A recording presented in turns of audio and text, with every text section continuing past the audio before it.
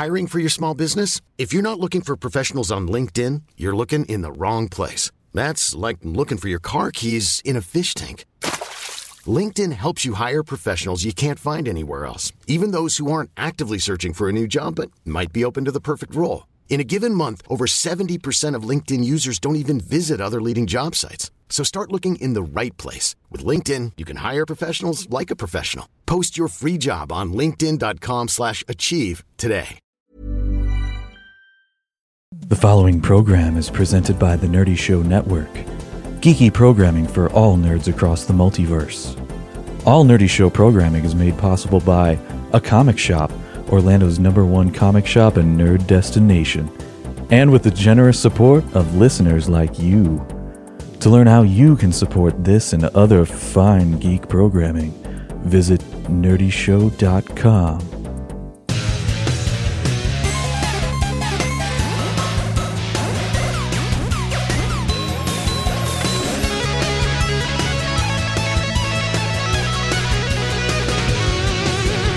Welcome to Nerdy Show, a weekly podcast dedicated to every facet of nerddom, from comics and video games to science and technology. If it's geeky, we've got it covered. Hi, I'm Cap. I'm Boar. And I'm Jess. And we are going to be sharing with you all the things that we've been doing lately and all the media we've been consuming lately, and talking about the latest happenings in the nerd world. Lots and lots of media has been around to consume lately, I feel like. Yeah, it's been intense, guys. It's been extremely hard to keep overloading. up with. Oh, yeah. Overloading for sure. I've been to the theater lately more often than I have in a really long time. I've been there like twice. What have you seen? Yeah, same. Logan and Kong. But Kong, I had a whole... we did a whole episode We about did a that. whole thing on that, so if you're interested in how I feel about Kong, I loved it! Go listen to that episode. How about you, Jess? I also saw Logan, belatedly. And then Sailor Moon R, the movie, was in theaters, so I saw that. And then there's... Is that like some something else I Sailor saw Moon recently. pirate movie? R. Sailor Moon R! Well, you know how they like the gimmicks in the themed episodes? No, but it was from... they've given like all of their series letters names. So R was series 2, and then this was the movie that went along with it. You'll never get me booty tuxedo mask. Arr. Moon Tiara magic. Wow. It was dubbed. I ended up seeing the dubbed one, so you know. We should be doing the dub. Oh, that's awesome. And then Lego Batman too. Yeah, that was the one I was forgetting. And none of us have seen Power Rangers, right? No. No. I never was really into Power Rangers, mainly because it was a thing that my mom said I wasn't allowed to watch, and she would never let us watch it in the house, and she was home all the time. So I don't really have a huge affinity for... Yeah, the going to see original it. Power Rangers implied violence was pretty extreme and could I have know. corrupted you. She didn't like violence really in any I don't think they ever form. connected with almost any of their punches or blasts or anything. I remember lots of backflipping with near punches. I remember that being a concern, though, at the time. That like it was the first... Yeah, I mean, to be fair, I don't know that she ever watched an episode to like screen it to be like, yes, this is too much violence for my children. I feel think like she just felt that there would be, so she wouldn't risk it. I feel like there were some cases where like some little kids like killed each other and they were like, oh, it's because of the Power Rangers. Do you remember those stories? I mean, who even knows what's true? like, anymore? oh, I saw Power Rangers and I punched my brother and killed him. You know, like there was something like that. And I just remember, back then I was pretty young, rolling my eyes at it because that was ridiculous. Because I had actually seen the show. I hit him in the head with the rock and he died. Who knew? Yeah, the reviews are in from other members of Nerdy Show. Collectively, I've been seeing really generally positive reviews. People, Well, you know, I want to say that the people that within the Nerdy Show crew that have watched it are super into that genre of yeah, Sentai. Okay, that's the word I was looking for. They're super into Super Sentai. That's true, but I actually think that's a fair barometer because this movie does not look like Sentai at all. I don't know, it kind of does. I mean, they might not have juice locks, but you know. Yeah, at some point we really need to do that. Boar and Cap get introduced to various Sentai. Okay, well, for some background for the casual listener, there's a Kamen Rider is a whole subject in and of itself, but there's members of the Nerdy Show family who are super into it. Super into Kamen Rider. Like, wow. Like, they buy everything, every single little toy that you could imagine. And it's fascinating because Kamen Rider is batshit crazy. And one evening, we went over there and had Arceus show us around the wall of Kamen Rider stuff. And at the time, the new poop from Kamen Rider was a series where you have fruit and vegetable themed padlocks that you unlock their power and with a blade that slices the fruit lock. Right, and then it unlocks the power of citrus or nuts or whatever. And then you hear like the sound of a juice bubbling. and there was legitimately a belt that created a smoothie with them or something. Remember, there was like you put two of them in there and then like it combines the power in some sort of a belt smoothie. So Brandon doesn't listen to the show after he records things, so that's an important factor in this because Boar and I have had this experience, and we really have been wanting for literal years at this point to blindly lead Brandon into experiencing all this and film or record that. Yeah. So we need to write that down as a project that we need to do immediately. Yeah, pretty high on the totem pole of things to do. Anyway, that's a sideline. Jess, it's been a while since you've been on the show. What have you been up to? It has been a while. I've been up to mostly boring things, I would say. Getting settled in a new job, which is always stressful. I'm now at Fitbit. And yes, I've heard everyone who's been wondering what's going to happen with the Pebble acquisition. Yeah, I actually pestered her about this the other day. Yeah. Because I don't know if I don't remember if I went into this on the show, but I pre-ordered a Pebble Time 2, which was like the next evolution of the Pebble. It had a heart rate monitor, it had a color screen. The Pebble is a smartwatch, by the way. It's a smartwatch, yes. Yeah. And it had a color screen. The battery was supposed to last for like an entire week. It had all these, cool next generation features for that type of watch. And the thing for me is that the Pebble Time 2 was smaller. They actually were able to release the Pebble 2 right before Pebble got destroyed and absorbed by Fitbit, and well, parts of it anyway. The whole company didn't get absorbed. Yeah, the company still exists. They took all the good bits. Yeah. So the fittest bits, you might say. Oh. So yeah, the other day I was like, "Hey Jess, are they gonna put out their own version of that? Because I want one." Yeah, and I'm like, I cannot comment on anything we may or may not be working on. So then I made her express my anger towards her management team and like shaking her fist and being angry. No. And then I don't know if she's going to do that or not.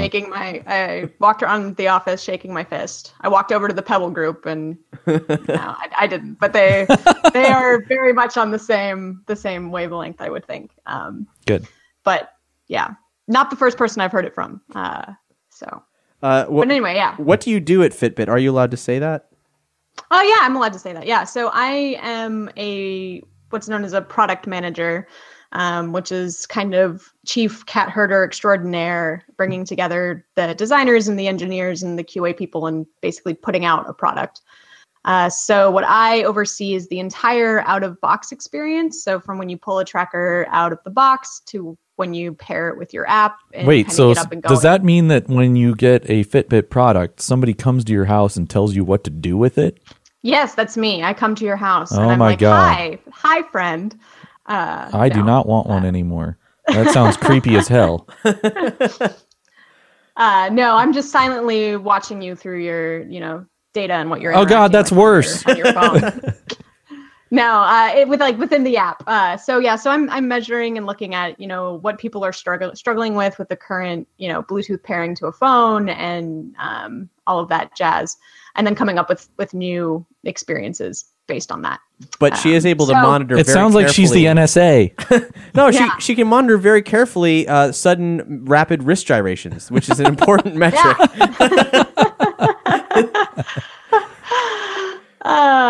It's true. We're deducting points because he's not running. Not at an individual level, but that would be ethically wrong. But anyway. I just imagine they've got it like this headquarters with like just giant screens everywhere, and they're like, "Oh, we got activity over here." That doesn't look like running. Deduct points. Take away from his step count. Oh, you're still burning calories, though. I mean, I know, but they're not steps. If you want to reach your step they're goals, faps. just there needs to be another scale. Maybe there can be some sort of a conversion ratio. Yeah.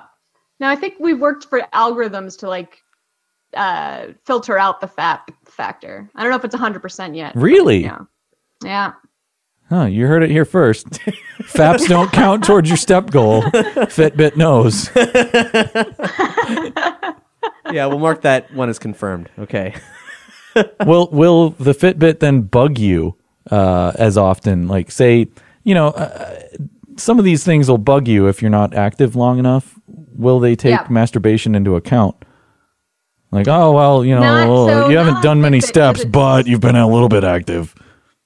Yeah, no, not so. So Fitbit, it's purely like step count. But Maybe there is like active minutes, which counts when your heart rate is within like your peak exercising mode. Okay, Which is that in also happen? Is that in one of your user stories, Scrum style? Yeah. That's when I'm thinking of a new product. I do. No, I don't. But.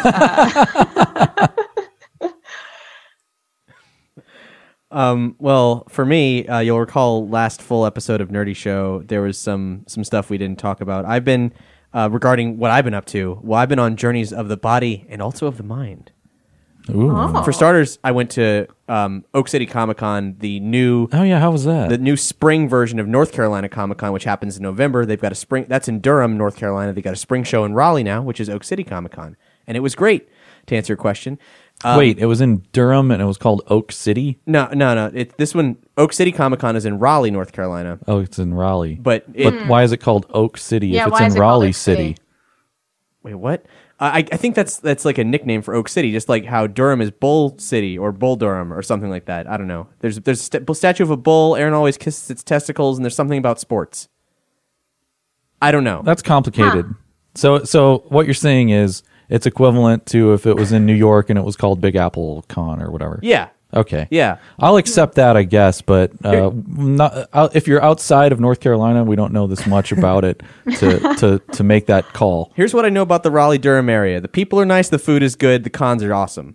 Like, that's just fact. Moogfest, which is coming up in May, is also in Durham. Anyway, this show is in Raleigh, which I'd never been to before, actually. Both these towns are right next to each other, though. Very short drive. So it was a fantastic show. They had IDW Comics there in force. The entire editorial team was there. The co-founder and CEO, Ted Adams, was there. So that's a big presence for a first-year con, though it's really not a first-year con because it's like the part two of, I guess, the North Carolina Comic-Con cycle now. They've got 2 shows, a spring show, a winter show. That's what's up. Hopefully that isn't too confusing. I'm already a little bit confused. I am kind of confused. Yeah. But also I was barely paying listening, but attention, not so listening. continue. Yeah. Well, thanks, guys. Hey, if we're falling apart, we know, or falling asleep, we know that the listeners might be. So I know. Oh, it's a comic convention. That's what's great about North Carolina Comic Con. Which North Carolina Comic Con is in November and it's in Durham. And now they have a new show, Oak City Comic Con, which is in March and is in Raleigh. all right, now I feel like we're just broken record. Okay. But so the great thing about What these was shows fun? are that they are comic conventions. They're not pop culture conventions. You're not going to meet David Tennant there. You're going to go see comic creators. San Diego Comic-Con. MegaCon. Blah, blah. Oh, I'm sorry. There's some vitriol in my lungs. So wait, I don't understand. If David Tennant's not there, why would I want to go? Maybe because you like comic books. No. Well, then don't come. We don't want you. Oh, good. You can still cosplay your anime character, but you probably shouldn't. You probably shouldn't go to this con. You should probably spend a lot of money on one of the big pop culture conventions. And I'd like to point out there is nothing wrong with that. In these days, when you have San Diego Comic-Con, which is not at all a Comic Con anymore, it makes me really grateful for the shows that are Comic Cons. That makes point. sense, I guess. Yep, that's fair. So I met Jeremy Whitley there. He writes the new series Unstoppable Wasp. He also has written a lot of My Little Pony Friendship is Magic comics. John Barber I was very excited to meet. That guy writes the Back to the Future comic that we've given like Nerdy Show awards to in recent times, based on his incredible work. He writes that with Bob Gale, who created Back to the Future. Was he excited about the Nerdy Show rewards? Just curious. Well, he was unaware of them, but was very flattered. Okay. I think he may have retweeted us, but he was just like, oh, that sounds nice. I guess he didn't look into it. But he was a great guy. We did a panel together because he also writes Transformers, and he's known as kind of like the cleanup artist for Transformers continuity. He makes it all work together.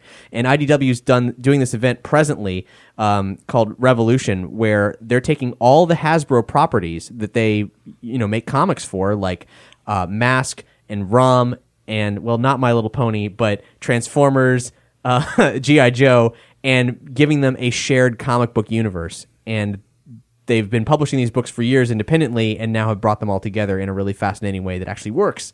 So I did a Transformers panel, I did a My Little Pony panel, I did a History of IDW panel where I had all the bigwigs talking about how they got started. And I also met Shelley Bond, who's a really amazing figure in the history of comic books. She was editor at Vertigo practically since the inception. That's Vertigo Comics, the DC imprint responsible for Swamp Thing, Watchmen, Sandman, all that jazz. Though really the Watchmen was, I think it was released not through Vertigo. It became a Vertigo imprint later, but whatever. Basically DC's mature reader books. So she's been with them forever.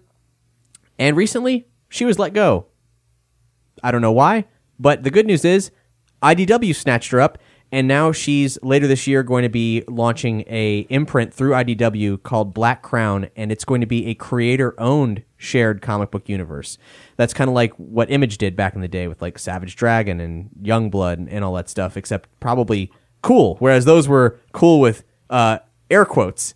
Like 90s extreme cool. This will be like actual cool in the terms of indie comic creators these days. Will it be KOOL or just COOL? Ooh. I would say old school OG Image is KOOL, and this is actual cool. Okay. Yeah. So she and I had a great time because I emceed the big dance at Oak City Comic Con, and Shelley Bond and I bonded over dancing. We danced a whole bunch. We brought it to the floor. It was a really good time. The whole show was a great time. I had dinner with Chris Sims and so you got a little swifty. Sounds like we got swifty. We shit directly on the ground. All right. In this case, the carpeted convention hall, ballroom. I had dinner with Chris Sims and Chad Bowers. Chris Sims, he's been on the show a number of times before. He and Chad are writing partners. They've done a lot of great work for Marvel lately, including X-Men 92, the kind of funky Fox Kids cartoon era X-Men book. Sort of takes place outside of continuity. There's a lot of fun. So the 92 is for 1992? Yep. Okay. Yeah. that is what it is. It's, imagine if you will, that the X-Men cartoon show kept going and was not a cartoon show but a comic book, and then you get this comic book, which is a comedy book. They went pretty far into the X-Men's future, though, didn't they? And I remember, they had like Cable and... Oh, sure, it was all there. I mean, it was all there. But it was the weird, ultra-bombastic cartoon version of them. Okay. And those guys are putting out a book really soon, May 30th, called Deadpool Bad Blood. It's an original graphic novel, and this thing they've been working on it for a long time. It's drawn by Rob Liefeld, and we all know I don't feel good about Rob Liefeld. I don't like his art one bit. But this book, they showed me things I can't really talk about, but this book is going to be amazing. And that's the first time, and probably only time, you'll ever hear me say that about a Rob Liefeld book, because I hate his art. But but this book was done in the Marvel style. So Rob Liefeld would draw whatever he wanted to, basically, and that left Chris and Chad needing to fill in the bubbles to make a cohesive story. And what they've done is fun and funny and awesome. And actually, if you like Rob Liefeld, it's respectful as well. So okay. I'm really excited to read it. I can't wait, and I'm shocked that I'm saying that about a Rob Liefeld book. One of the other panel I did was the Love is Love Queer Comics panel, because IDW put out the comic anthology in partnership with DC Comics last year called Love is Love, which gave to was a charity comic for the victims of the Pulse massacre and their families. So that was a very good thing and a very good panel that hopefully brought about some positive change. North Carolina, of course, what with their draconian bathroom laws and all that. I was going to say that'd be an interesting place to have a panel like that. Well, that's exactly why North Carolina Comic-Con and Heroes Con and MoGFest, all of which are in North Carolina, really put such an emphasis on that. And why I'm happy to be a part of it. I'm glad you were able to walk away from that. These cities are safe spaces. I don't know what the rest of North Carolina is like, but all these cities, Charlotte, Raleigh, Durham, they're all amazing towns. Filled with like positive, creative, awesome people. So that's that. That's Oak City Comic Con. It's a great show. It's a small show, but packed with star power. And if you're in the area, you should totally check it out next year. Or go to the Durham show, where I'm also going to be doing a bunch of stuff. That's in November. But that's just the journey of the body. The journey of the I'm mind. more interested in this next part. It sounds very deep. So I was on Groupon trying to find some affordable waxing coupons, and instead, of course, like you do, like I do, and I ended up going Classic Alicia because there weren't a lot of body waxing coupons, but there sure were a lot of Brazilian coupons, and I had a morbid curiosity, so I explored that. But that's not the point of the story. Okay, that's adjacent. That's another story. And if you're curious, I can tell you all about what that bizarre form of human beauty torture is like. That's not the point. When I was on Groupon, they showed me something. I saw this pod filled with a liquid that was lit from the inside. I was like, what the fuck is that? It said Float Center. And I was like, Float Center? God, that sounds stupid. What is it? So I'm reading it. I'm like, oh my God, this is an isolation tank. This is a sensory deprivation chamber. I've always been fascinated by these things. I've seen them in all kinds of pop culture dating back ages and ages. Like that episode of The Simpsons where Lisa and Homer both get put in these isolation tanks, and Lisa hallucinates and becomes Snowball briefly and becomes Homer and realizes she's been too hard on him, and Homer's pod gets repossessed and he actually goes on a physical journey that he mistakes for a mental journey. That's the episode Make Room for Lisa, if you're looking it up. And there was an episode of Bonkers, the Disney television show Bonkers, episode called Stress to Kill, where Lucky Pickell gets locked in a sensory deprivation chamber during on Friday during a 3-day weekend, and gets trapped in there and regresses into a proto-human state as a parody of the 1980 film Altered States, directed by Ken Russell, the guy who made Tommy, which is a horror film that's like The Fly in 2001: A Space Odyssey, but not as good as either, but with amazing special effects. My mind is taking a journey right now. And then also, probably the first place I ever saw an isolation tank in fiction is an issue of Batman. After Batman's back was broken by Bane, he had himself replaced by Azrael, and Azrael took this dark path where he made this kind of robotic... Gargamel's cat? Is that Gargamel's cat's name? Yeah. Oh. Cool. Makes Gargamel cooler. It's way better than Mad Cat. I mean, so he goes in the sensory deprivation tank and dreams up these bat claws that he's going to use to carve up criminals' faces. What it is it's a pod filled with water, and you go in and have, like, this is my rough understanding of it as a kid, have these sort of hallucinatory experiences brought about by a sort of fetal state of being in water and naked and floating. Mm-hmm. But what it actually is that you get put in this liquid salt, basically. It's medical grade Epsom salts, and they're warmed to the exact heat of the human skin. So I learned about this on Stranger Things. Yes. Yeah, well, I was going to get to Stranger Things eventually. Oh, okay. If you've seen Stranger Things, they put Eleven in something that's like an isolation tank, except in Stranger Things, for, I guess, filmic purposes, it's clear. You can see it. She's also wearing a helmet, which is something they did way, way, way back in the day, early explorations into the science. But yeah, similar thing. That's why they get all that salt and put it in the swimming pool and all that. Because she's going within herself and amplifying her psychic powers. So I want to hear if you got to the upside down. Well, see, there's a tendency to make this creepy because you lock yourself in a dark, soundless, lightless void, and then hallucinate. Hypothetically, you don't necessarily hallucinate. And it's not creepy. It's actually really, really nice and a really positive thing. So it's weird that among the most popular things about it are the horror film Altered States and now the horror show Stranger Things. Not like either of those things.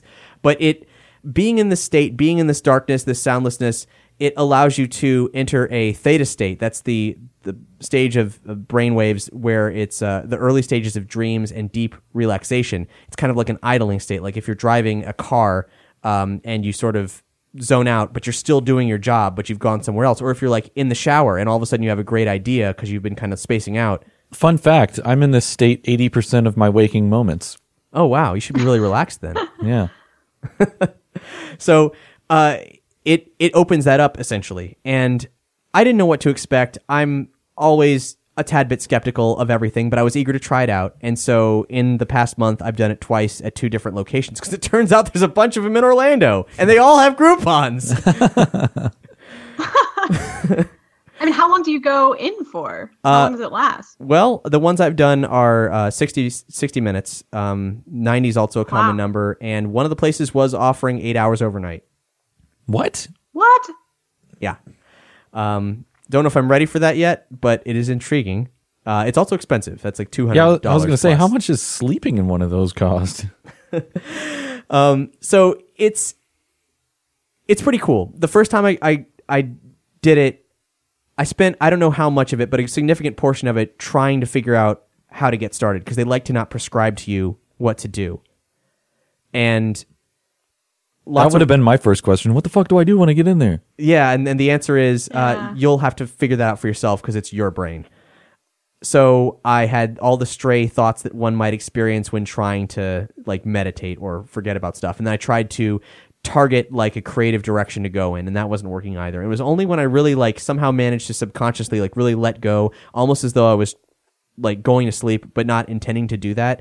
I hit something pretty fascinating. It was really great. It was like all those pseudo dreams that happen right as you're slipping off to sleep. You have kind of like thoughts and visions and narratives, maybe even sounds, and you don't really remember any of them. They're just a little brief moment of time that happens before you really like go lights out. It's like that, suspended, and way, way, way more potent than what you would normally experience in going to sleep because it hits that point and then somehow sustains it. And it's equivalent to, you get a feeling kind of like zero gravity because it releases all muscle tension because it's so high salt. You're floating, you're suspended. Like your body doesn't sink. It's buoyant in all this salt. So, it allows you to achieve what would be a high level of meditative practice without actually doing the work.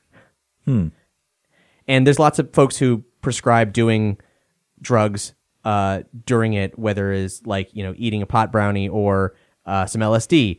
That's not my bag.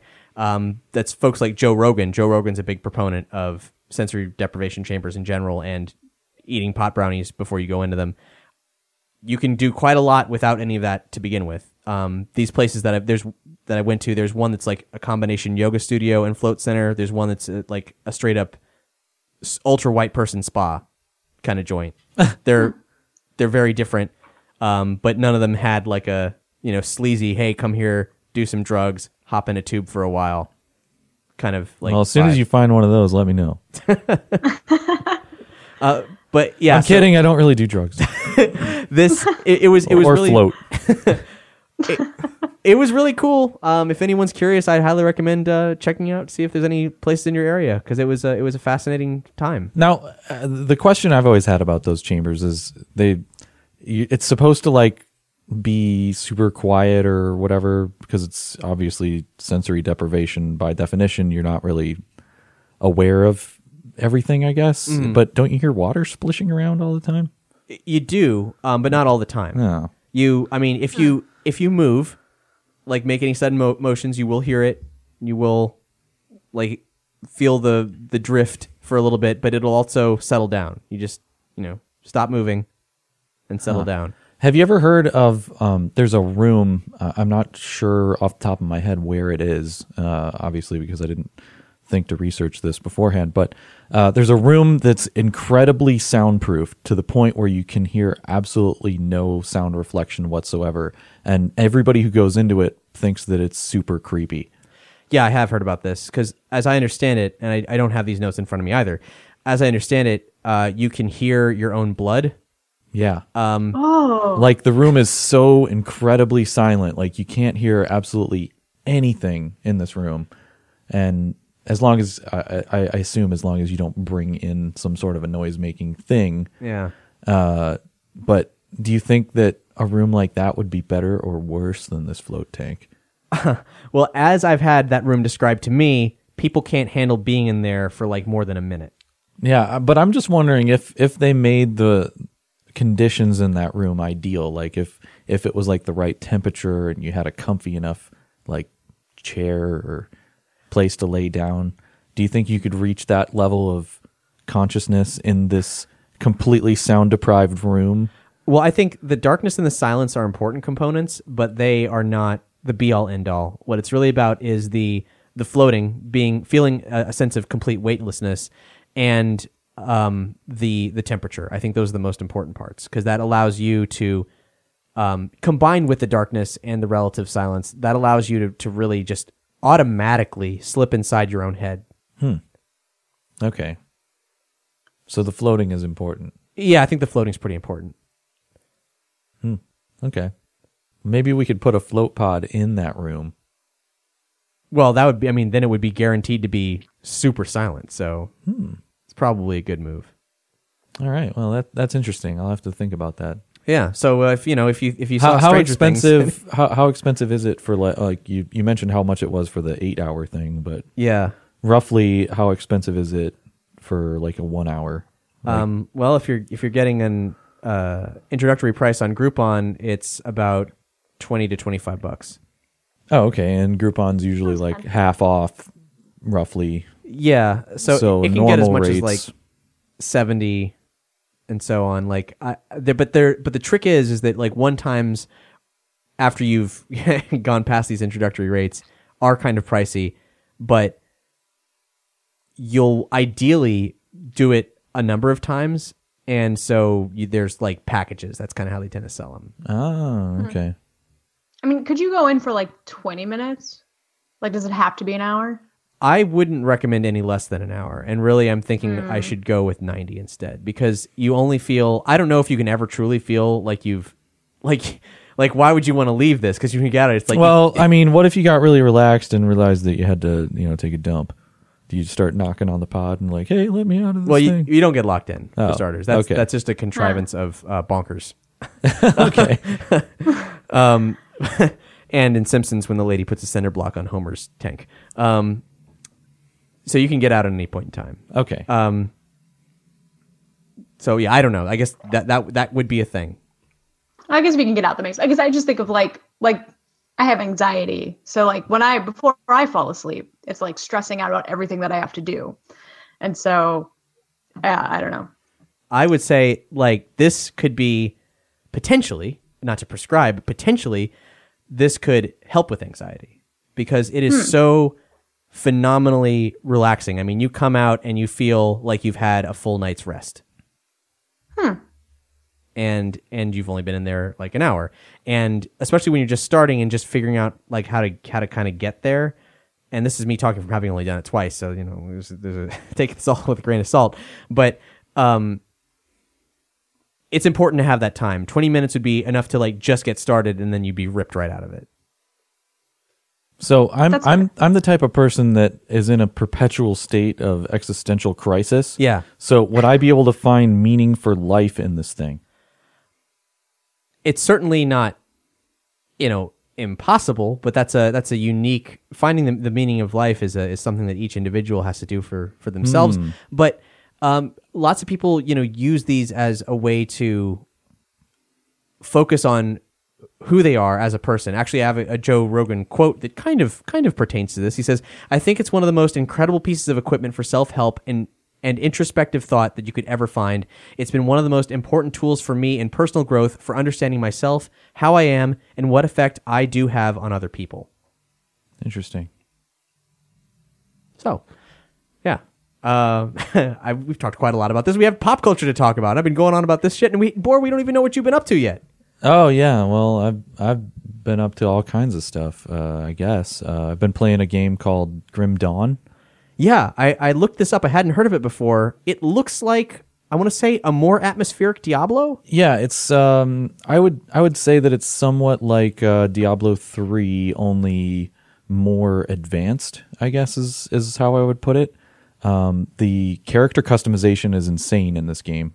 So if for some reason you're not familiar with Diablo 3, it's like an RPG where you have like a top-down isometric dungeon crawler type of a deal going on. And Torchlight 2 is another game that I would compare this one to. But again, Grim Dawn is like, it's like those games on crack because there's so much customization in your character. There's several different classes you can be, and then at a certain point, like when you get to level 10, I believe you can choose a second class and start building like a weird hybrid character.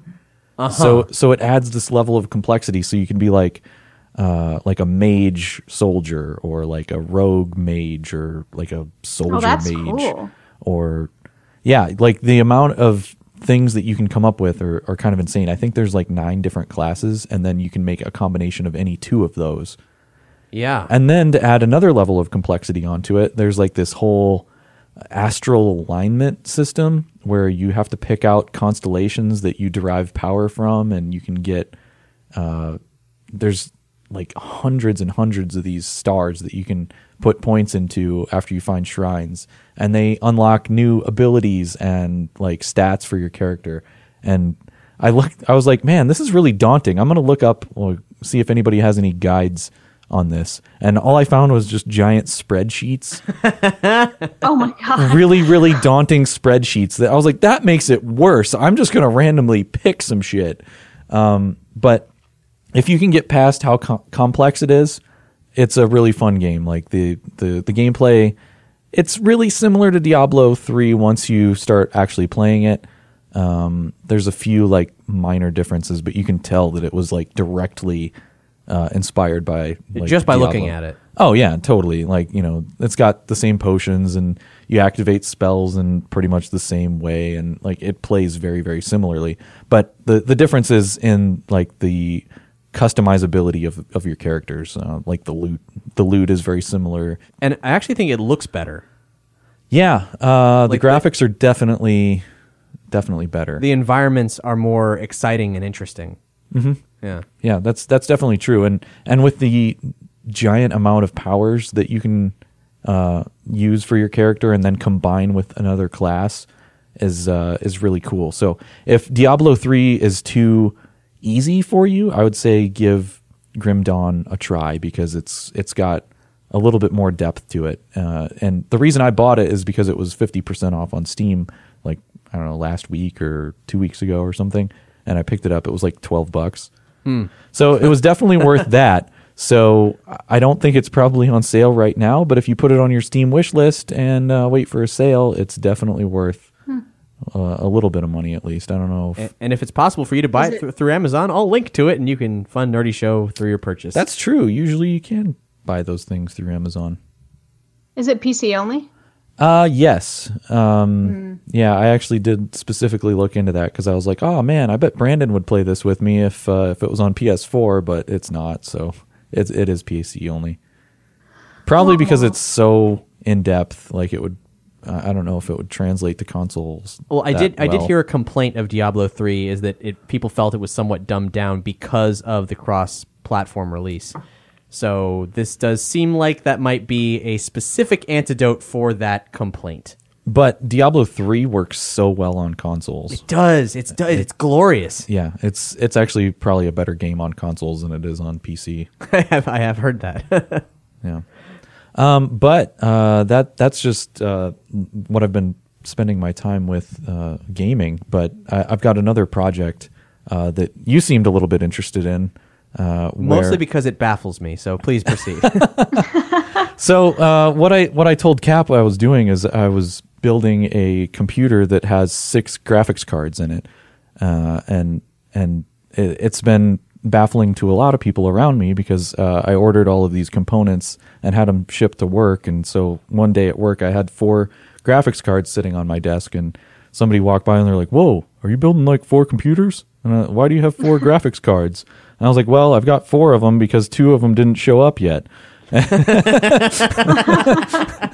then they're like, "Whoa, what?" And they might ask then, "What kind of games are you playing?" And you would say, None. Yeah. But the reason for that is that I'm putting all of these graphics cards into one mining rig that is going to be doing transaction processing. Basically, is what mining is for a currency called Monero, which is kind of like Bitcoin. Have you heard of Bitcoin? I mean, I assume everybody's heard of Bitcoin since Yeah. actual stores take it these days. It's crypto. Okay. It's a cryptocurrency, Yes. Monero is also a cryptocurrency, which means that it's generally used by cryptids like Bigfoot, the Jersey Devil, those kind of people. But they're going to have a seat at the United Nations someday. So anyway, proceed. But the original idea behind Bitcoin was that you were going to have this anonymous cash that you could use on the internet and pay for things without having like a paper trail coming back to you. But what people are realizing now is that Bitcoin is not anywhere near as anonymous as originally thought.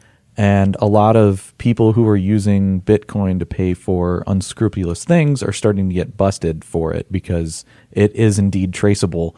And you can even tell who has what amount of money. Like, you can't necessarily unmask who that person is, but you can see how big people's wallets are, essentially.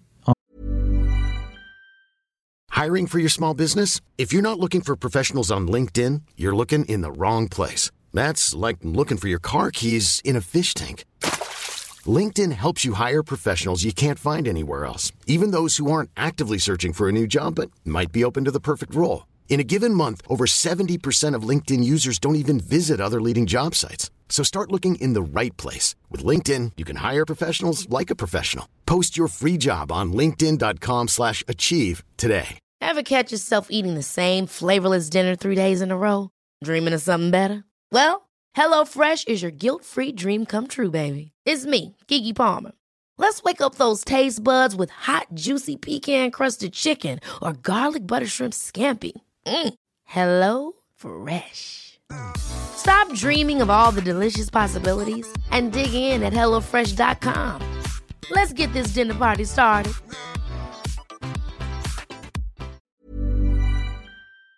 On the Bitcoin network. And how is that possible, since that's so counterintuitive to what they intended it to be? It has to do with the way transactions are processed and things like that. Because what happens in these cryptocurrency networks is that the nodes that process all the transactions have to agree where the money is going and who has what.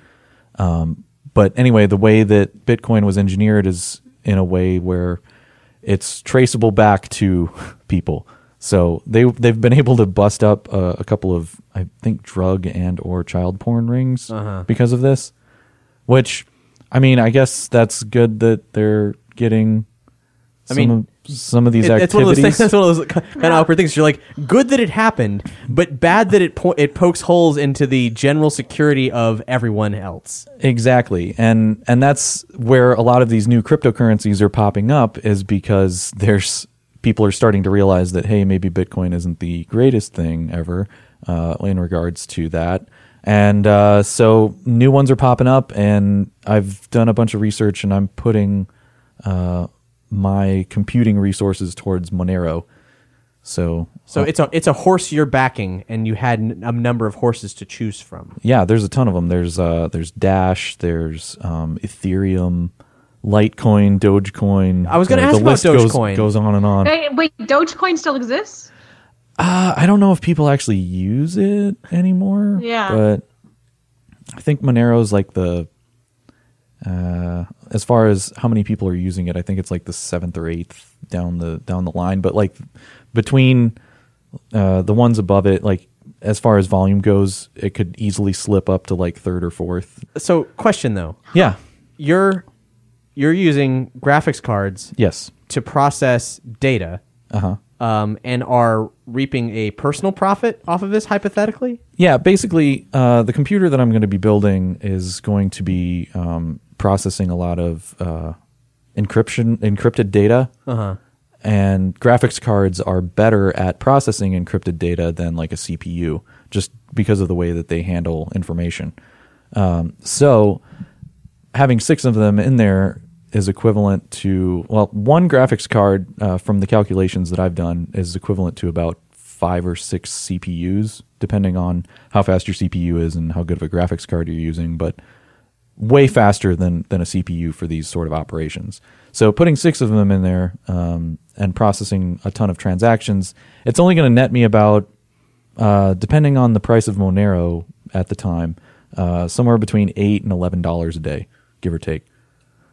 But that's with 0 interaction from me. So I'm going to build this thing, kind of stick it in a corner, make sure that it's still working, and it's just going to kind of passively generate money by whenever you make a transaction on the network, it costs a transaction fee, so you get a portion of that. And the more Monero usage grows, the more you make a day. Yeah, well, no. The more I make a day would depend on the price, because it's like a traded currency. So right now, one coin is equal to about $20, $22, give or take. It's been kind of fluctuating a little bit. Uh-huh. But if the price of that were to go up, then it would be making more because... Huh. Yeah. Okay. Well, like Bitcoin used to be only worth like, I think $5 when it first started. Early on, it's worth $1,093 per coin now. So yeah. So yeah, what I'm going to do is I'm going to try to get as many as I can, and sit on them and hope. Well, best of luck. I'm really eager to see how this experiment pans out. Hey, if it pans out really well, I might make another 1 or 2 or 3 and make even more money. Or if it doesn't, then I've got a bunch of graphics cards to sell, and maybe I'll sell them here. Cool. I'm interested. Who wants to use graphics card? Top of the line. We should take this opportunity to give some shout outs to the people who make Nerdy Show possible via their generous funds, either, stimulated by cryptocurrency or cold hard American cash. I don't know. But we actually have 3 new patrons this time around. We're coasting at 100 patrons and just over $1,000 right now. Boar, you want to read us those names of the fine folks who have done us the most solid of solids? All right. Our new patrons are Mike Fortman, Steampunk Panda, and Brianna Bennett. Thanks so much. Hopefully I didn't screw up your names. That seems pretty straightforward. And thanks for joining us, helping us out. Yeah. Keeping the lights on. Yeah. And they're all getting a plethora of different perks depending on what tier they're supporting at. A plethora of Patreon perks? A plethora of Patreon perks, yes, indeed. At $1, you get access to a expansive archive of bonus content. At $5, you get access to a much advanced cache of bonus content, including new stuff. Also, any tier gets you early releases of stuff when available. $10, you can also get shout-outs read on this episode. We got one coming up in just a moment. And access to the Nerdy Show Lounge. That's a Facebook group where all the hosts and the Patreon backers hang out. And argue. Yeah. No. Well, sometimes. We'll get into that momentarily. They're in good fun. Yeah. Usually. And then also there's a lot of other perks, including a legitimate executive producer credits and the capacity to have exclusive hangouts where we talk about whatever you want us to talk about for an hour a month. But anyhow, that's all on patreon.com/nerdyshow. And if you like this show or any of the shows in the Nerdy Show Network, you should definitely contribute because it does give to all of our programming. Makes it all not just pay the bills, but also helps stimulate all the respective shows on the network. So, I did mention a shout out, and Wolfboy said this: I'm racking my brain trying to come up with something for all you to say. So I decided to let my auto-suggest come up with some sentences for you all. Enjoy! And here we go. I will be able to get the car part of the proud owner of all of them that are into that. I wasn't I to the mechanic because I have no major plans are to go to the intricacies of the world. My meal plans to go to the movies with my way to see. If I remember correctly, you are to go to CBT because I have no major plans for dinner since people on the line to the mechanic. Thank you, Wolf Boy. That was actually kind of interesting because when you type sentences with that, it uses phrases and words that you have recently used. So I feel like we just gleaned a little bit of Wolf Boy's life with that. I think you might be having car trouble. Yeah, I think that might have been a recent thing. And his meal plans are to go to the movies to get overpriced hot dogs and stale popcorn. His favorite meal. So yeah, Wolf Boy, thank you so much. And remember, $10 backers, not a lot of you use this feature, but you totally can. And we're not reading it this time, but I'd also like to remind everybody that Jeffrey McSorley has a reoccurring shout out. He decided one thing he wanted us to say. He can change it at any time, but one thing he wants us to say, and we say it once a month. So that's probably going to happen next episode. You've already heard it several times at this point. There's many ways you can contribute to Nerdy Show other than the ways I mentioned. For example, shopping on Amazon. Or if you want a money-free way to help us out, please rate and review us on iTunes. Those ratings and reviews help us pick up heat and gain a sort of greater market share of the podcasting universe on the platform of iTunes, which is, though not everybody uses it, still one of the major platforms for acquiring and discovering podcasts. So it's a huge, huge help. And of course, any way you can spread the word, even if you just tell a friend, that's also great. Whatever you feel comfortable with, but do support us because we're entirely listener supported. You have the power to create and destroy, and we're the casualties. So help Nerdy Show survive. Thank you. But if they want to destroy, they're going to have to fight me. Yeah, I mean, you have to fight all of us. Come on, we're not going to make it easy on you. So last episode, we spent a lot of time talking about Zelda Breath of the Wild. We did. We spent a lot of time talking about it. I still haven't played it. Yeah. I've played a lot more of it. I traveled with it to Oak City Comic Con. It was one of the greatest video gaming experiences ever. How is the traveling with the Switch? Oh, yeah, you had a pretty sweet rig there. Yeah. Oh, I sure did. Well, I tried to get a carrying case before my trip, but I paid for 1-day delivery and it didn't work. It was not 1 day. So I made a pouch of bubble wrap. And it traveled, I saw that. It was pretty stylish. Duct tape and bubble wrap traveled just fine. Traveled like a dream. But it was great, though. Like, I mean, I've had portable gaming systems for a long time, mostly various iterations of Game Boy Advance or 3DS or classic Game Boy as well. Though I started with Game Boy Color, just for anybody following my personal narrative. And hey, I started with that too. Yeah, Pokemon. Was it Pokemon that did it?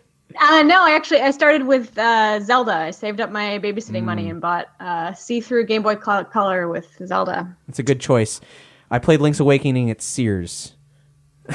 Oh, nice. I looked at Sears, but they didn't have the color I wanted, so I ended up buying at Target. I started with the original fat Game Boy that didn't have color, and you had to put a bunch of weird lights and giant battery packs. Yeah. My sister had that one, and it was like it was total jip because she didn't like video games, and so like she got it as a birthday present, and we're like, why did she get this? Wait, would she not let you use it even though she didn't care? No, we would still use it, but it wasn't technically mine. See, and I think that's why I never really got that into Pokemon is because I got mine earlier, so I was playing like Tetris and Mario Land and stuff like that, and by the time Pokemon came out, I think I might have moved on to like a Sega Nomad at that point. Ooh, baller! Wow. Sega Nomad. Yeah. Wow. I'd have to check the years on that, but I think that was my next portable system. I mean, if you recall playing your Sega Genesis games on a gigantic handheld console with no battery life, then you was definitely playing the Sega Nomad. Oh, I definitely had one. I 100% know that because I thought it was the greatest thing ever at the time, even though, you couldn't really... I was always plugged into something because the battery life was basically non-existent on that thing. So, I plugged it in, and you could also plug it directly into a TV, too. So it was like a portable Genesis. Which is... That's kind of what the Switch is, and it was... Man, it was fantastic because I've never had, not having a PSP, I've never had anything with this kind of processing power for gameplay as a handheld. And yeah. And I think what surprised me too is that it's still relevant and fun to play on a handheld. Like that's what I was really worried about, was if you go to the smaller screen size, does it get really stupid? Yeah, and it absolutely doesn't. It's the same game. It feels... Do they scale the interface elements any different? Like, so you can read things properly? That's what I was kind of worried about, because it's a 720p screen on the thing. So I was worried about how readable text would be and stuff like that. When it's in your hands, it's fine. When I was in the hotel room and had it on the little kickstand playing it, there were times where I was like, this text is too small. But, I just lean in. No big. Okay, but it wasn't because the text was unclear. It's just because your eyes couldn't see it. Yeah. Okay. Just wasn't close. I was worried about the clarity. Yeah, no, it's totally legible. 100%. No, yeah, it's very clear. Yeah. Okay. I mean, granted, you got freaky eagle eyes. I do. I mean, maybe it would be a problem for you. I really would not hazard to say, because we all know how it's the a HTC recurring Vive theme that I'm very picky about text resolution. But really, the portable experience was absolutely phenomenal. Jess, you were playing it like waiting in line at a bank, right? No, I was waiting for a table. Okay, I know it was somewhere. We were going for dim sum, and it was the weekend that I got the Switch. And so I was like, well, obviously I'm going to take this with me because that's one of the selling points. And so, it was like an hour wait for dim sum. We ended up going and running an errand really quick. And then we came back and we were waiting for like 25 minutes, and I just played Zelda while I waited. And it was really, really cool. Dim sum good waiting experience. Yeah, but but still playing the game that you're playing at home is just so different. Because I could always carry my 3DS with me and like play a different game other than what I'm playing. But to kind of have that continuity is really awesome. Unique. Hasn't happened to me before. Yeah. And now that it's been like 2 weeks in, how do you feel about the game? I mean, we really haven't got your thoughts at all. You weren't on the last week's episode, so. Oh no, yeah. I love it. It's overwhelming, but in a good way. I still am not very far in it. I have over 50 hours in the game, but I still haven't unlocked every map point yet, because I've just been pretty content exploring the areas that I'm in. And there's just so much to explore and to look at. And what I really like about it, kind of just story-wise, is if I was to be the hero of Hyrule and I'm like dumped into this situation, it's really nice to have the open world quality to it, because that's kind of how you would be in that situation. Like, well, fuck, I don't have any memories. I don't know what I'm doing. I'm just going to run over here now because I saw a meteor crash and I'm going to go explore that shit. Like, it's really fun. The only thing that I would say is, again, in kind of that vein of you're hero of Hyrule and you need to save, the land. I wish that there was a little bit more of a sense of urgency, because you could just keep playing forever and for months and months and months. And just from a storytelling angle, I think that's been a problem of all Zelda, most RPGs in general. Open world games. Yeah, open world games. Yeah.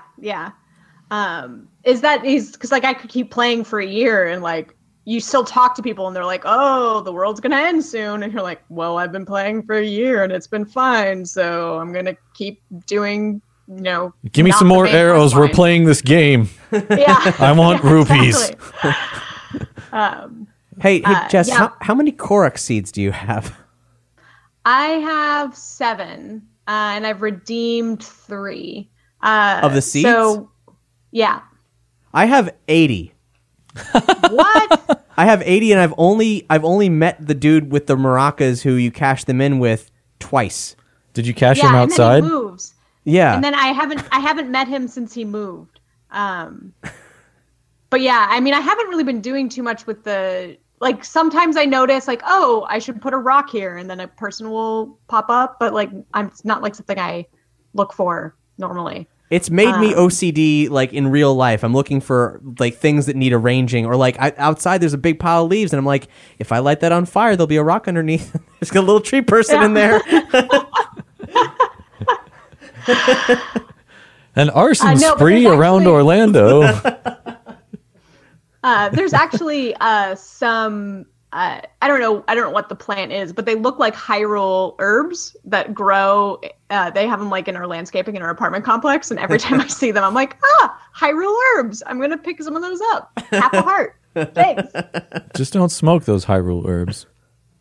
It's legal now in San Francisco. It's fine. Oh, okay. And really, you should be combining them with meat for maximum effect. This is true. Sure. Let's be practical here. Come on. You gotta.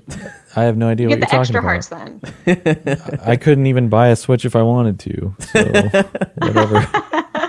Well, let's talk about the other experience we've had, which is that over this past weekend was the first Splatoon 2 global test fire.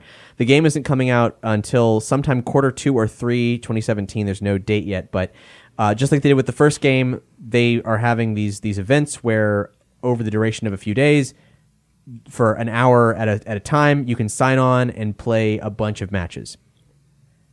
Or not. Yeah, or not if you're me, because the servers won't let you connect to anything. Yeah, so that was disappointing. I tried to play last night, and I think it was just a console issue, and I needed to do a hard reset. But I, at the time, was just like, oh, their servers are overloaded. I can't. It shows I'm connected to the internet, but I can't connect to Nintendo servers. I was having a DNS error.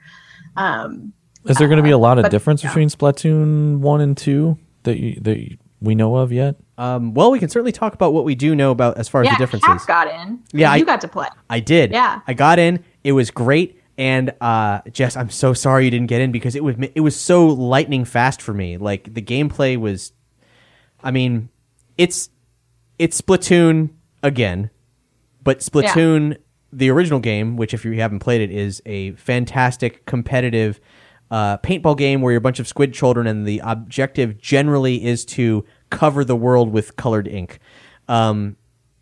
It's a ton of fun, super simple to play, and this actually improved on the first game. And you were a big fan of the first I was game. a big fan of it because it's a very sorry, go ahead, Jess. How is that? I was curious how the gameplay is without the second screen, because I felt like in Splatoon that was the first time that they really took advantage of the Wii U having multiple screens, and it was nice to have the map on your handheld as like kind of a strategic point.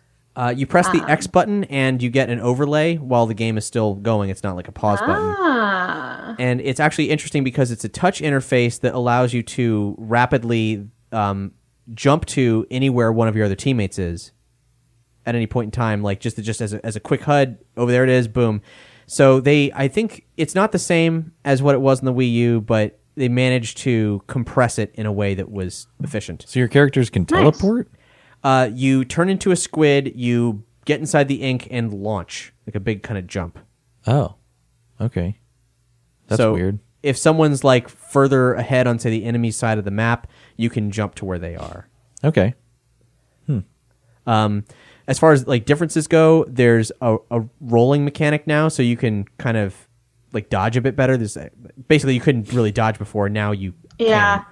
Nice. Yeah, there's new specials, like a ton. They let everybody try out a new weapon called the Splat Dualies, which is basically like dual wielding two Uzis. But in that case, the special weapon is they sort of turn into a jetpack, like a hydro jetpack, the kind that people float over water with, but with ink. And you can bomb people from the sky for a little bit, and it's a ton of fun. I did that a lot in Mario Sunshine. Yeah, just like Mario Sunshine.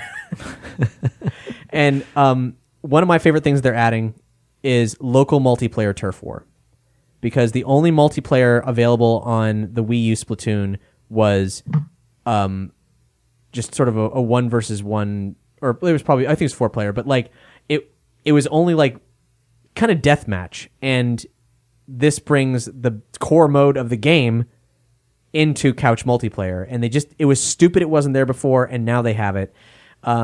Like, I never felt that I could truly show somebody Splatoon and be able to play with them, and now I can. Like, this came up actually really recently. I was trying to show a friend what was great about Splatoon and couldn't exactly without throwing them into online play.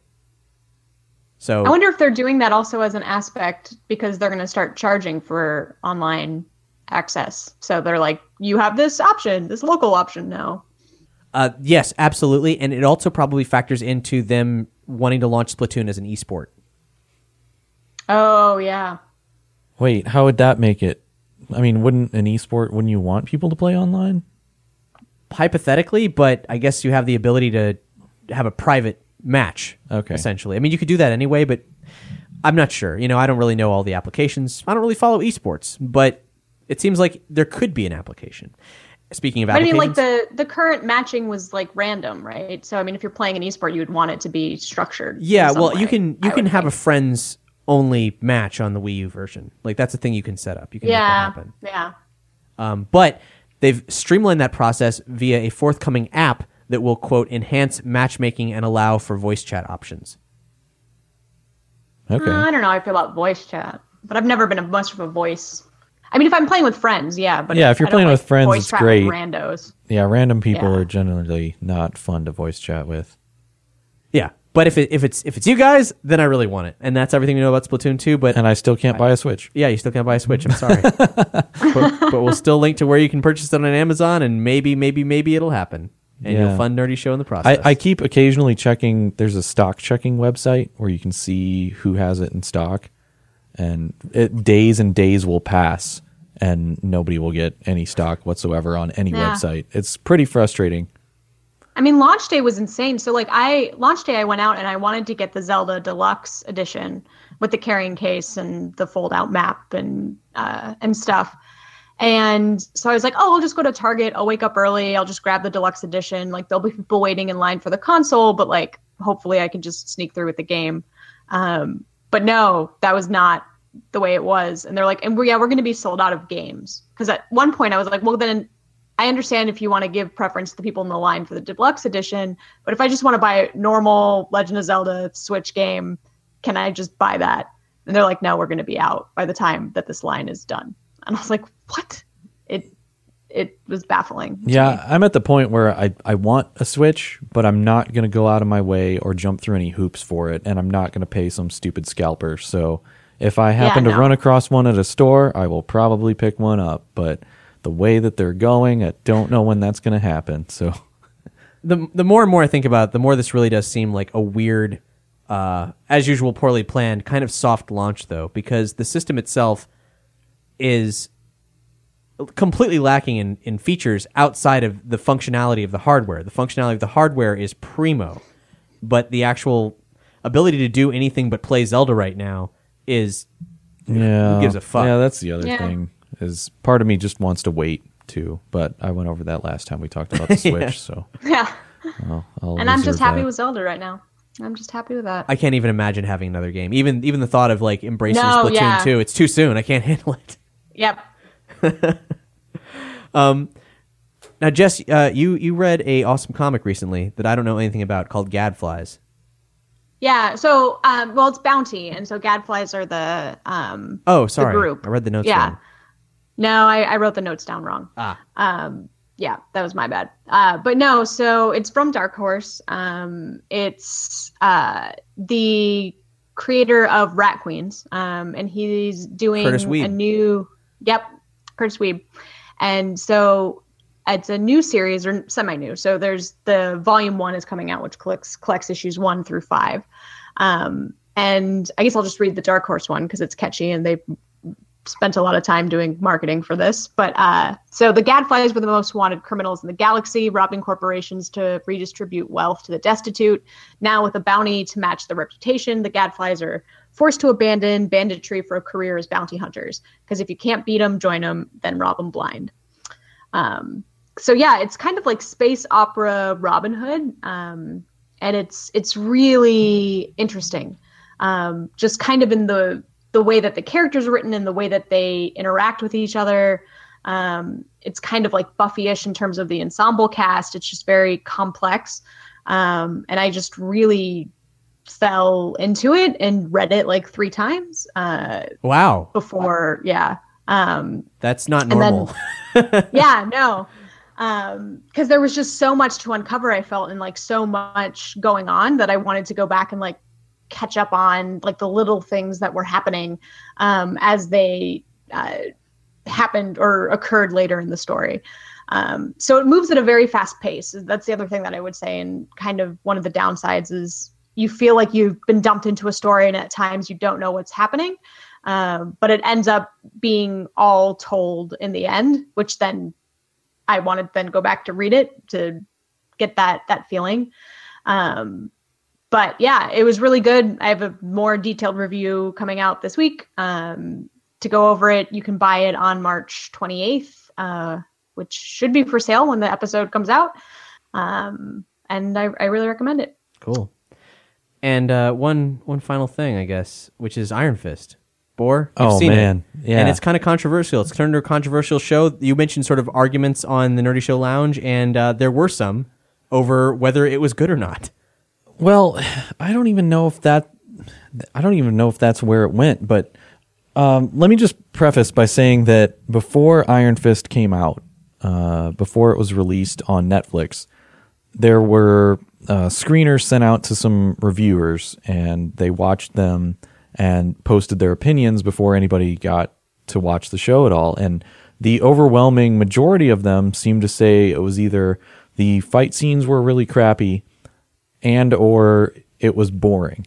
And now I don't know if they had the entire series or if they were just able to watch like the first couple episodes or what. But I feel like a lot of people went into this show wanting, like, just waiting to pick it apart because of these early reviews that came out.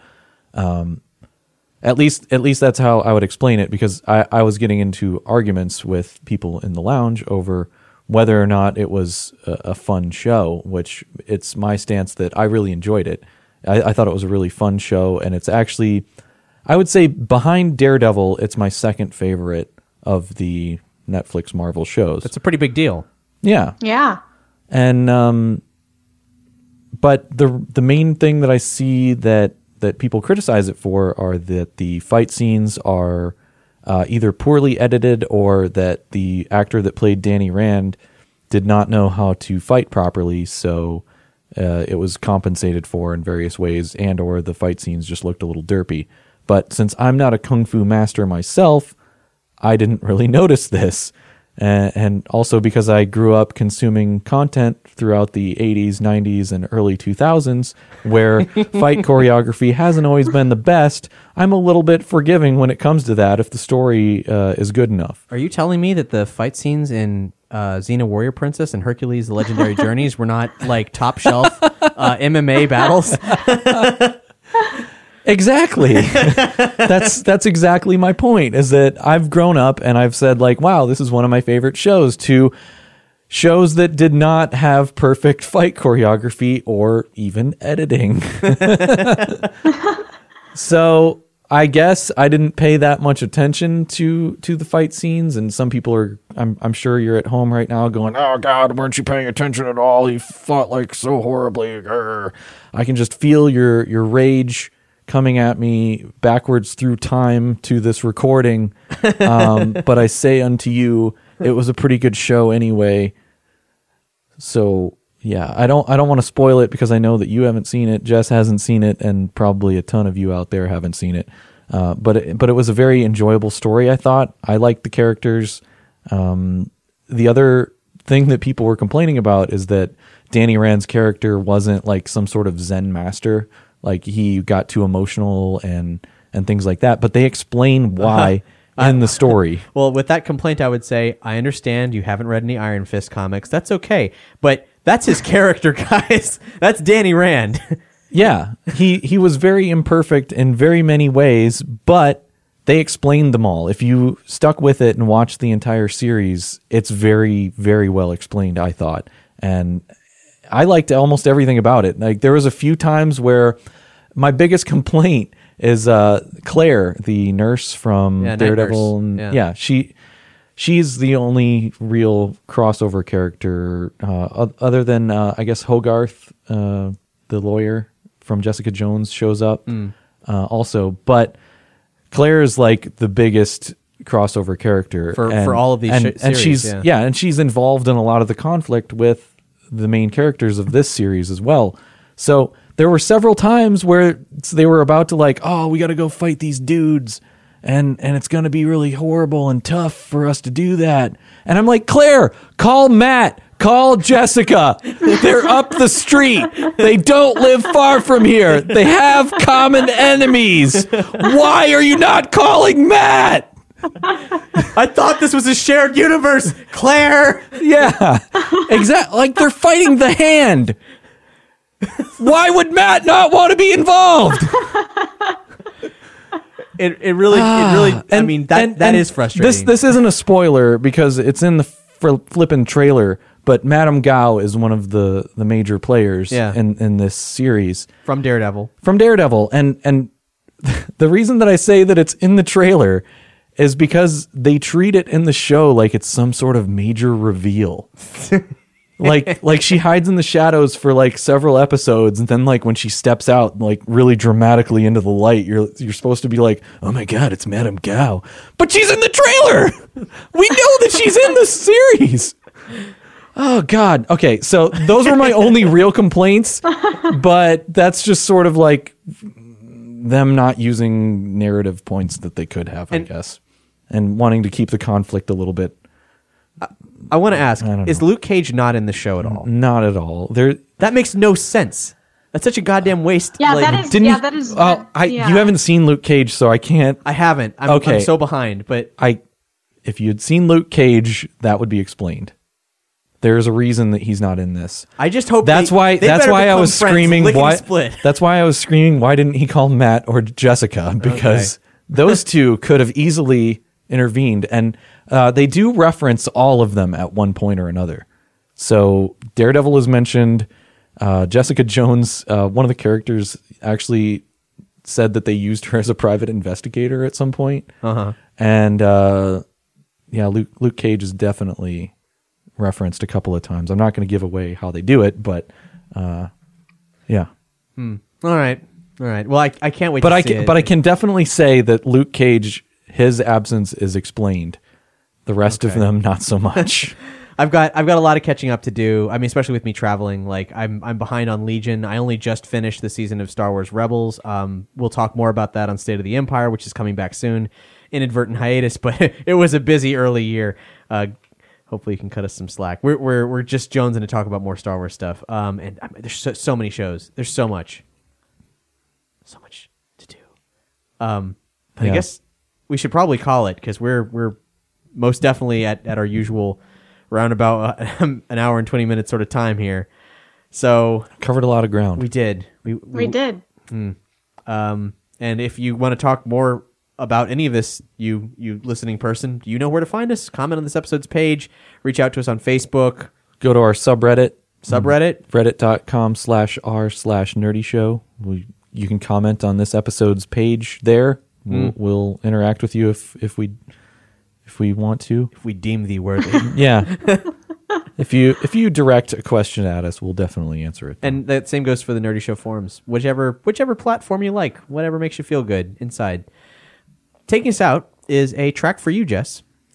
Ooh. Since you're our resident Moonie, I didn't even know you were going to mention Sailor Moon this episode, but you did. I was going to ask if it had anything to do with Sailor Moon and pirates. Yeah. Is there an episode that I haven't mentioned Sailor Moon? I feel like it's just a common thing that in my life. I mean, in some way, shape, or form. The odds were in my favor.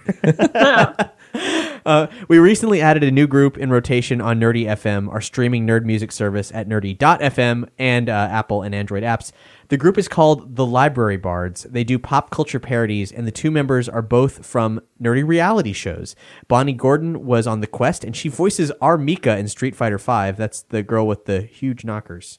You probably know who I'm talking about, because goddamn, Is there only one? I mean, this one especially, like it was somebody's like special priority fetish to create this character. Okay. And Xander, French name, Genere, perhaps. He was on King of the Nerds. So they got together from completely unrelated reality television shows and formed a band. This track is called Moon Prism Power, and it's a parody of pop star / actor Becky G's 2014 summertime jam, Shower. But it's about Sailor Moon now. Becky G, by the way, I didn't realize this. She plays Trini in the new Power Rangers movie. And Tree? Trini. Isn't that her name? I don't know. The Yellow Ranger. I wasn't a Power Rangers kid. Yeah, I think we've all established we weren't really Power Ranger. I watched the first season and then dropped off after the whole White Ranger thing. I thought it had some energy and then it petered out. But anyway, that's just me. There's lots of Power Rangers fans here. So she plays Trini in Power Rangers. And interesting thing that I also didn't know is that in the film, Trini has the distinction of being the first gay character in the franchise, which is pretty cool.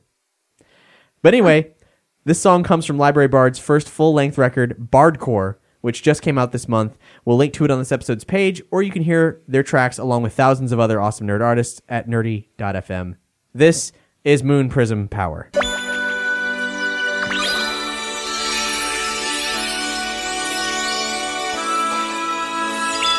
When I'm out on a daily adventure, running late, class starting without me. Anytime someone mention a game, out I'm heading with or without ya.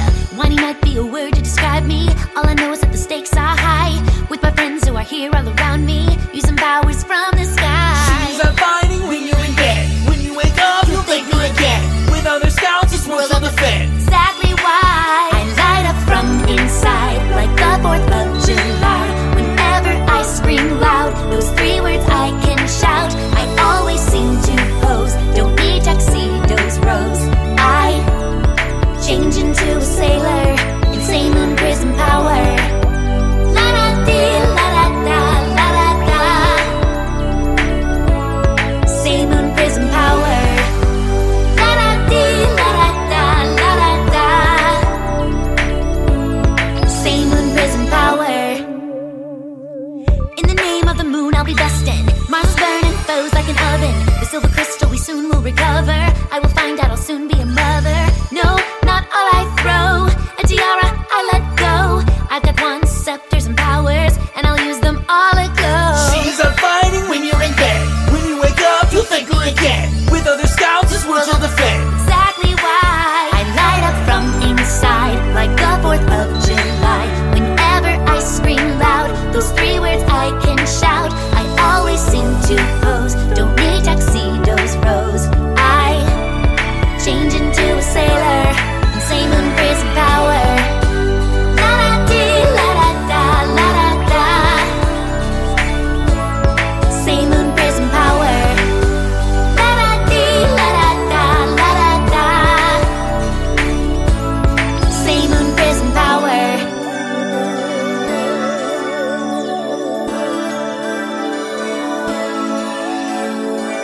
There ain't no guarantee, but take a chance on me, punishing evil crime. Same moon prism power. And when the times get rough, there ain't no giving up, cause it just feels so right. Same moon prism power. There ain't no guarantee, but take a chance on me, punishing evil crime.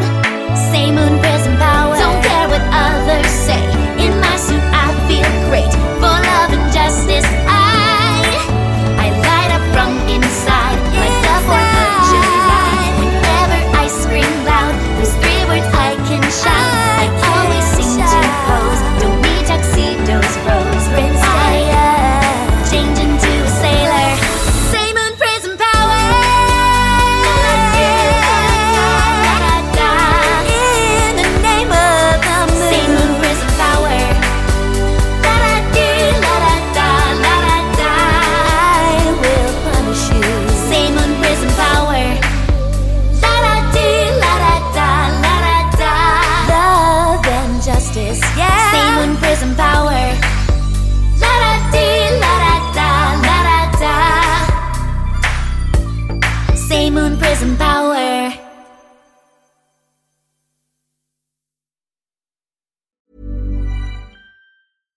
Hi, I'm Daniel, founder of Pretty Litter. Cats and cat owners deserve better than any old-fashioned litter. That's why I teamed up with scientists and veterinarians to create Pretty Litter. Its innovative crystal formula has superior odor control and weighs up to 80% less than clay litter. Pretty Litter even monitors health by changing colors to help detect early signs of potential illness. It's the world's smartest kitty litter. Go to prettylitter.com and use code ACAST for 20% off your first order and a free cat toy. Terms and conditions apply. See site for details.